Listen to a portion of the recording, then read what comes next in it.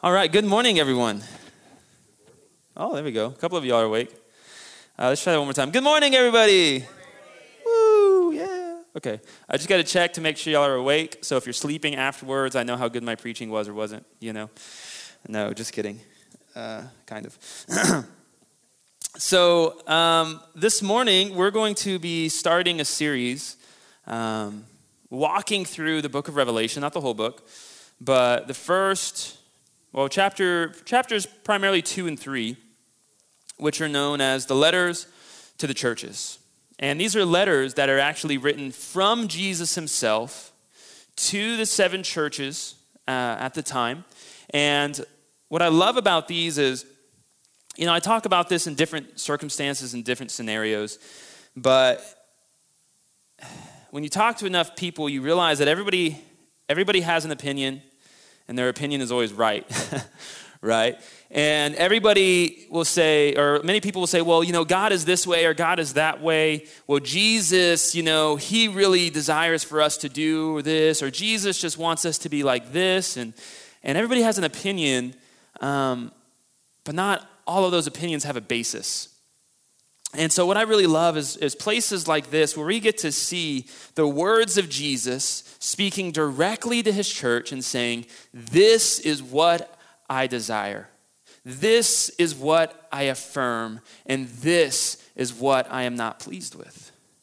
Then we don't need opinion. We don't need debate. We can just look and see who Christ is and how he wants us to worship him, and we can simply conform our hearts and our minds to that.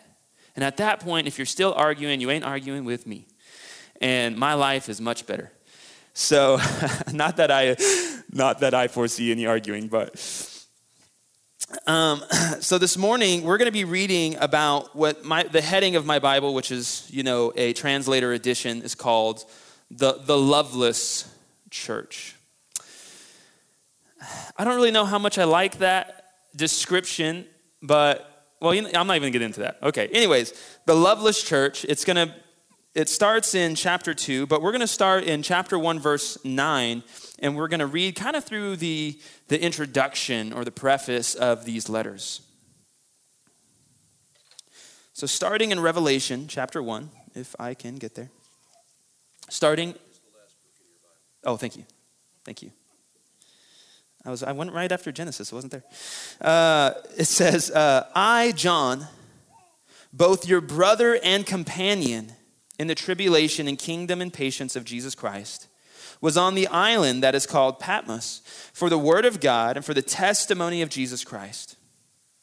I was in the Spirit on the Lord's day, and I heard behind me a loud voice as of a trumpet saying, I am the Alpha and the Omega, the first and the last, and what you see, write in a book and send it to the 7 churches which are in Asia, to Ephesus, to Smyrna, to Pergamos, to Thyatira, to Sardis, to Philadelphia, and to Laodicea. Then I turned to see the voice that spoke with me, and having turned, I saw 7 golden lampstands, and in the midst of the 7 lampstands, one like the Son of Man, clothed with a garment down to the feet, and girded about the chest with a golden band. His head and hair were white like wool, as white as snow, and his eyes like a flame of fire. His feet were like fine brass, as if refined in a furnace, and his voice as the sound of many waters. He had in his right hand 7 stars. Out of his mouth went a sharp 2-edged sword, and his countenance was like the sun shining in its strength. And when I saw him, I fell at his feet dead. But he laid his right hand on me, saying to me, do not be afraid. I am the first and the last. I am he who lives and was dead, and behold, I am alive forevermore. Amen. And I have the keys of Hades and of death. Write these things which you have seen, and the things which are, and the things which will take place after this. The mystery of the 7 stars which you saw in my right hand, and the 7 golden lampstands. The 7 stars are the angels of the 7 churches, and the 7 lampstands which you saw are the 7 churches. Let's pause and pray. Father God, we thank you so much for this morning, Lord. I thank you for my brothers and my sisters gathered here together with me. And Lord, we just humble our hearts. We humble our minds, everything of who we are just before your throne, Lord. And we ask that as we read these letters, Jesus, that you would open our hearts, you would open our minds to receive your truth, to receive correction, to receive encouragement, Father, and to walk in all of your ways. So, Father, we ask that you would bless us, teach us, be here with us, Lord, in Jesus' mighty name. Amen. To the angel of the church of Ephesus write, these things says he who holds the 7 stars in his right hand, who walks in the midst of the 7 golden lampstands. I know your works, your labor, your patience, and that you cannot bear those who are evil. And you have tested those who say they are apostles and are not, and have found them liars. And you have persevered and have patience, and have labored for my name's sake, and have not become weary. Nevertheless, I have this against you, that you have left your first love. Remember, therefore, from where you have fallen, repent and do the first works, or else I will come to you quickly and remove your lampstand from its place, unless you repent. But this you have, that you hate the deeds of the Nicolaitans, which I also hate. He who has an ear, let him hear what the Spirit says to the churches. To him who overcomes, I will give to eat from the tree of life, which is in the midst of the paradise of God. Amen. The letter to the church of Ephesus. You know, like I said, I don't know that the loveless church is a good title, because this is not a church lacking love. In fact, when we look at this letter, we see the things that they're being encouraged, the things that they're being approved for, and it's their works. It's their labor.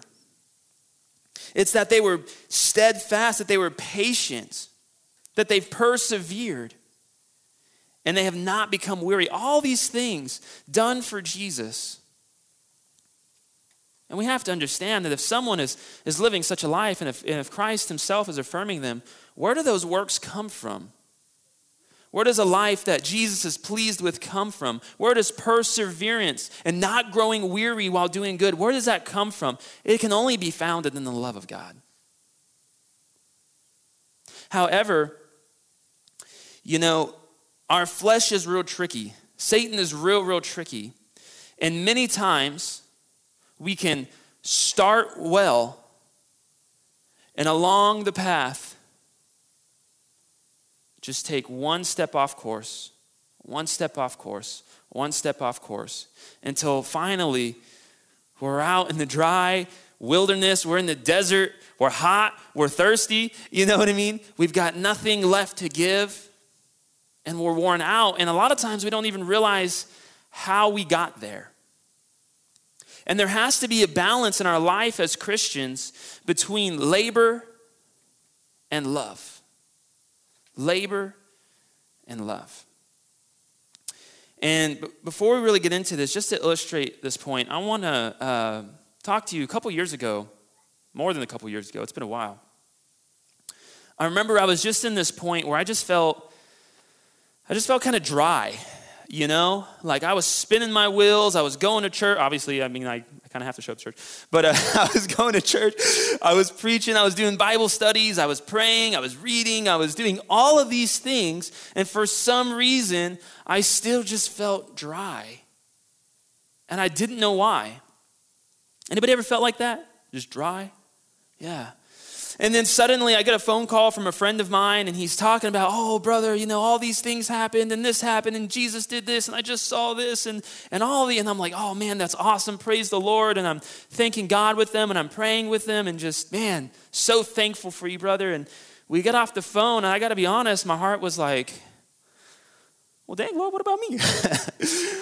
What about me? And I just had this moment where I was not jealous of him or envious of him or anything, but just thinking like, man, that's what it looks like That's what it sounds like when the Lord is moving. And I haven't been able to call someone and have a conversation like that in a while. And I just remember, Lord, what do you want me to do? What am I doing? And I remember I was actually getting ready for the day when I got that phone call. So I was jumping in the shower and I was getting my prayer time in.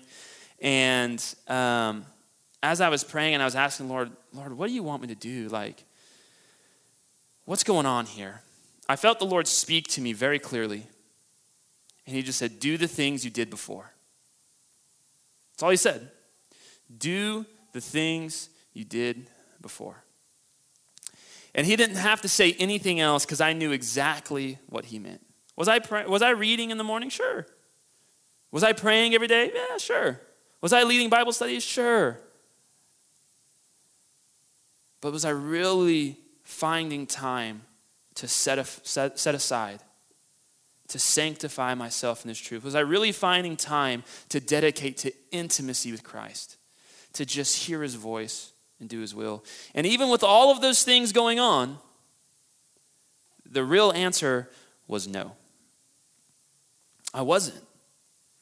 A lot of that time was out of, I don't want to say habit, but really it's just, okay, I got to read today. Okay, I read a little today. Okay, I got to pray today. I've prayed a little bit. Okay, I got to do Bible study over here. I got to prepare. But to just really get into his word, not for a purpose, but to just know him, to just experience his presence. I was lacking some of that. And not only that, but even though I was reading, doing all these works, part of what Jesus called us to do is to step out and to be a witness. And also, I knew because I was becoming complacent, even in my works, that those two things were missing. Those two things were missing. And so he told me that, and as soon as I think I was still in the towel. I don't think I was dressed yet. And I just dropped down on my bed and I began to cry out to the Lord, and I began to just pray and praise him with just the fullness of my heart.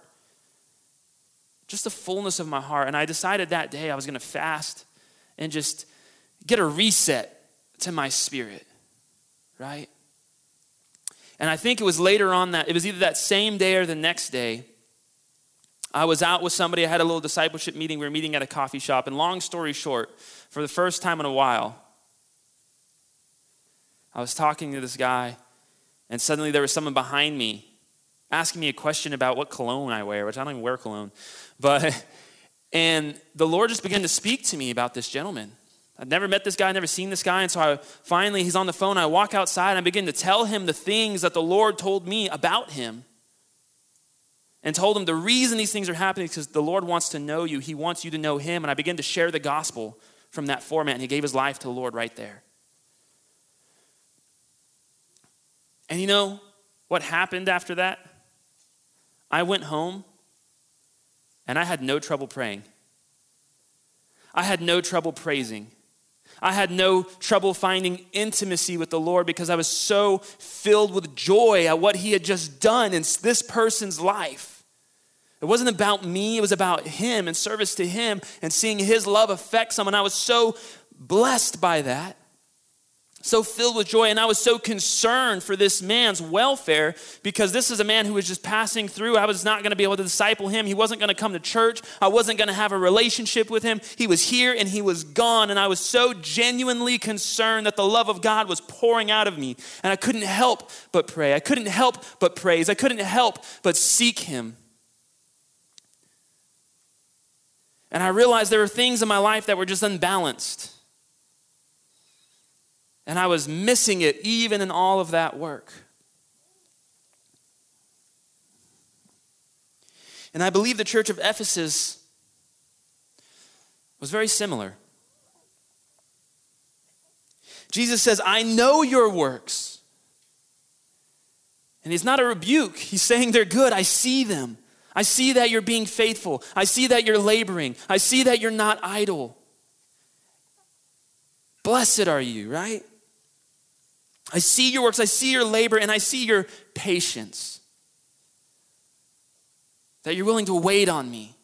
That you hold fast to who I am. And I see that you cannot bear those who are evil.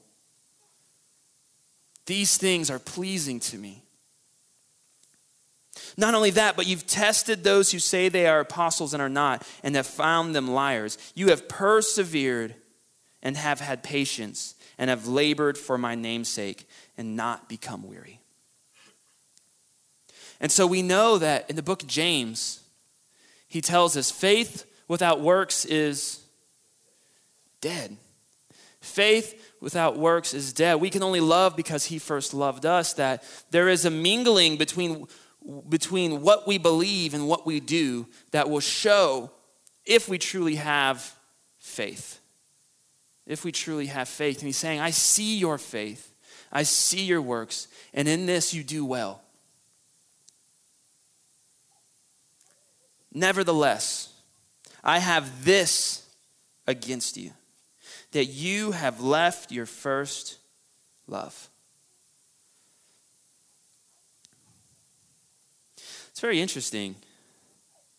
What does that even mean, that you've left your first love? And in some sense, we might be able to look at this and say, well, how is that even possible?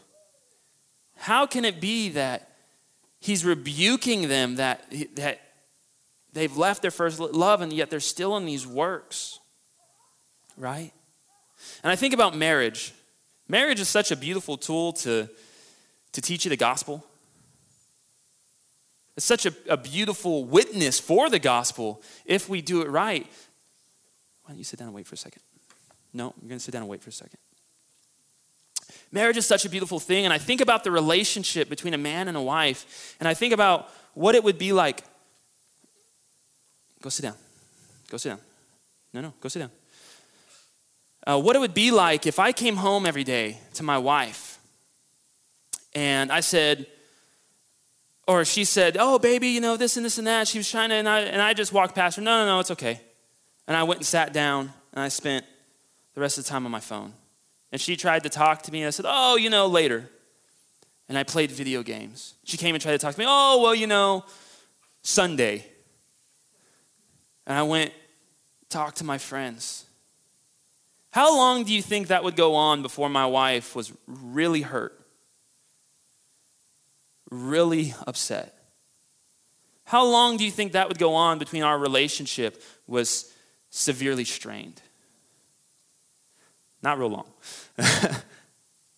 And what if she came to me one day and said, baby, I miss you. I don't understand. You don't want to talk to me. You don't want to have a relationship with me. I just don't feel like things are right. And, all these things. And I said, hey, whoa, hold up.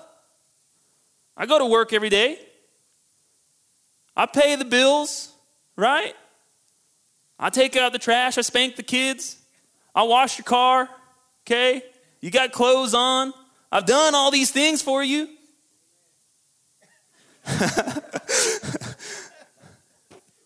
Vincent's waiting for the part that's wrong. He doesn't get it. I've done all these things for you. What's the matter? Is there anybody in this room that doesn't see how that's not love? Just because we work, just because we do, just because we provide. We can do all those things, and I can love my wife and say, yeah, I love my wife. I can do all those things and completely come away from my first love with her. That place where maybe at first we wanted to be together just to be together. In fact, I remember when Courtney and I were dating and she lived in Medina, so she'd come into town and I'd get in her little weird white station wagon and we would drive up to Singing Wind Park and we would sit in the parking lot and we would just talk. And we would spend an hour or however long and we would just talk. And it was just like ecstatic just to have that time, just to hear each other out, just to be together. We didn't have to be doing anything. She wasn't asking for anything. I wasn't offering anything. That's a lie. I spent like all my money on her. But,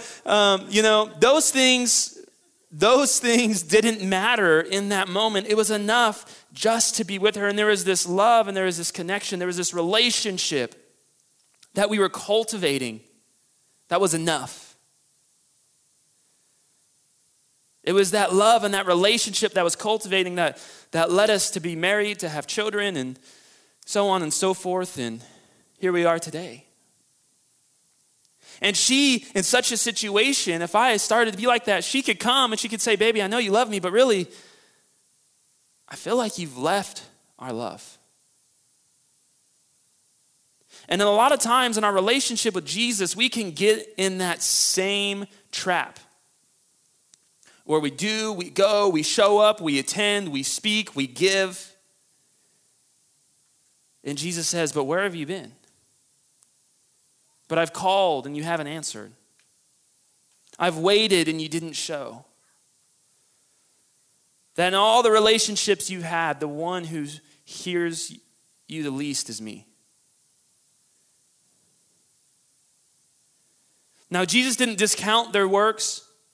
He didn't despise their labor. And in fact, he said, these are good. Continue in them, but come back to me. And then he says in verse 5, remember therefore where you have fallen. Repent and do the first works, or else I will come to you quickly and remove your lampstand from its place unless you repent. And just like me, saying, Lord, I haven't been in that place where I've really seen you move and just all these things. Lord, I want to be there again. And he spoke to me and said, do the things you did before. And there's a very clear pattern here. And what does that look like to go back to the heart of the Father? What does it look like to go back, draw near to that love that first called us forth in Jesus Christ? To take our eyes off those things that distract us and be reunited with him in purity. It's very simple. He says, remember, repent, and do. Remember, repent, and do. And I didn't even realize it at the time, but that was exactly the format that he placed on me.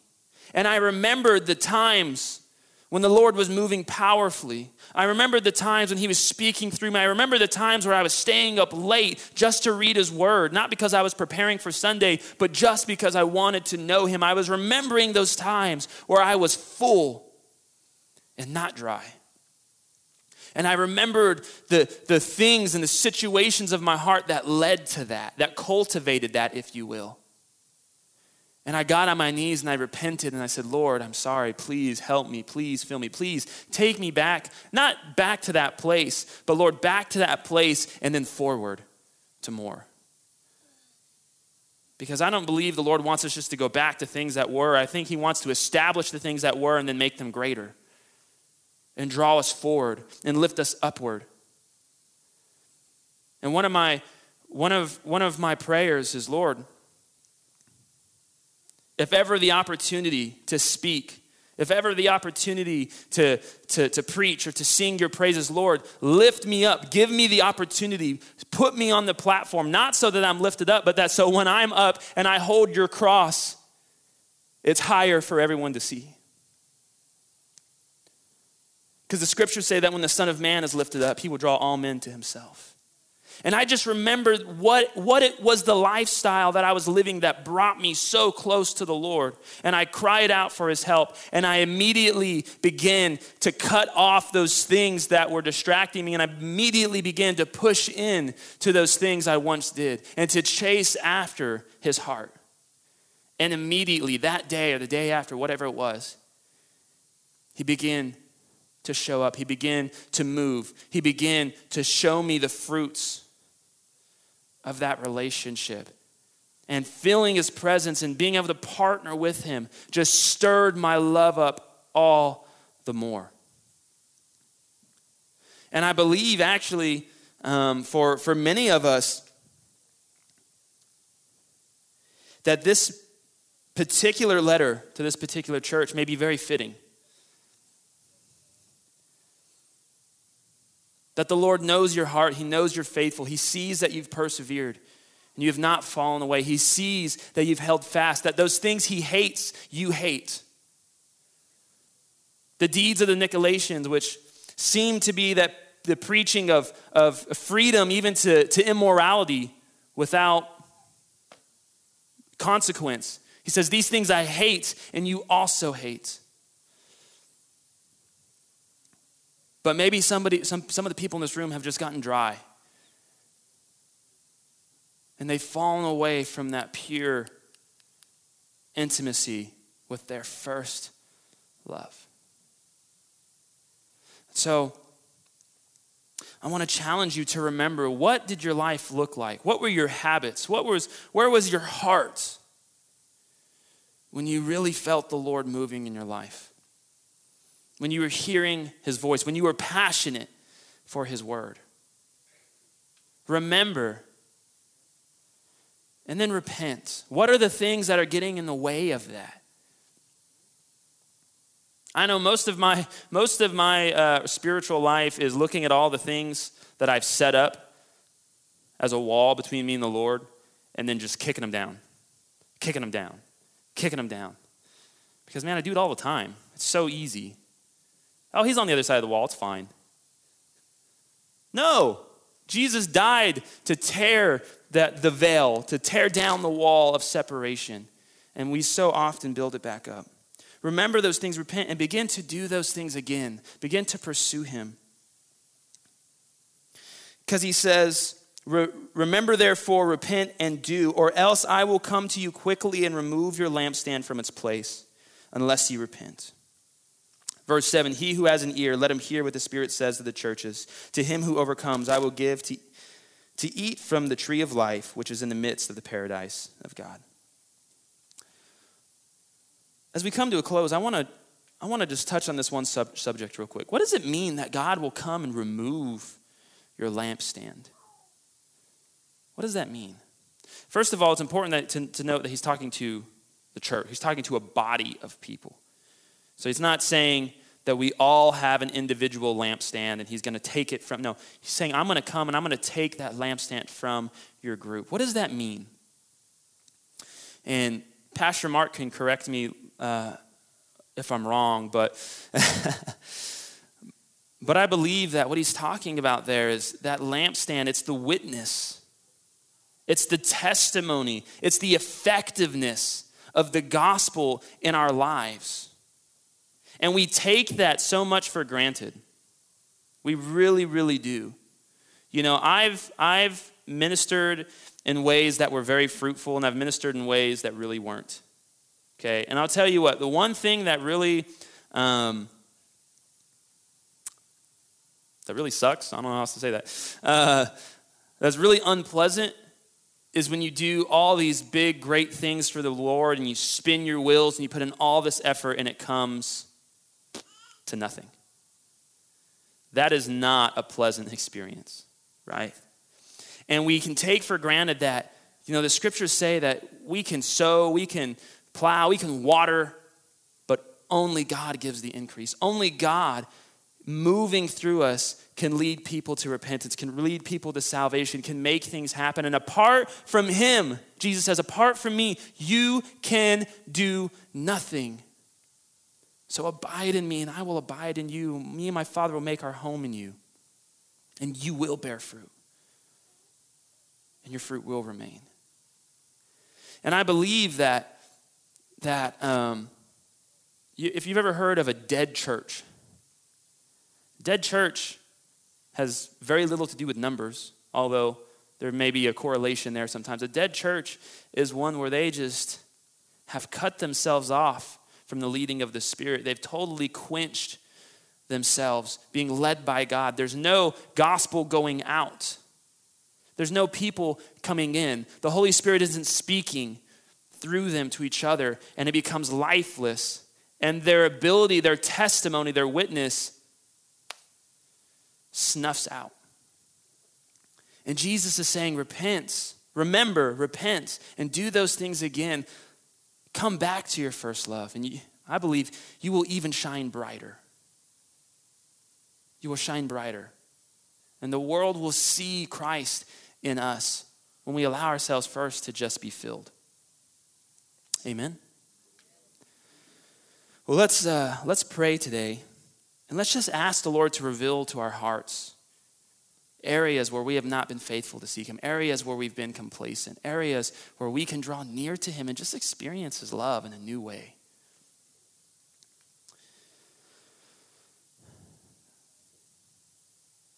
Father God, we thank you so much, Lord. We thank you for your word. Father, we thank you for this morning to be encouraged and reminded, Father, of who you are, of what your desire is for us, Father. That we're not saved or justified by our works, Lord, but by your grace.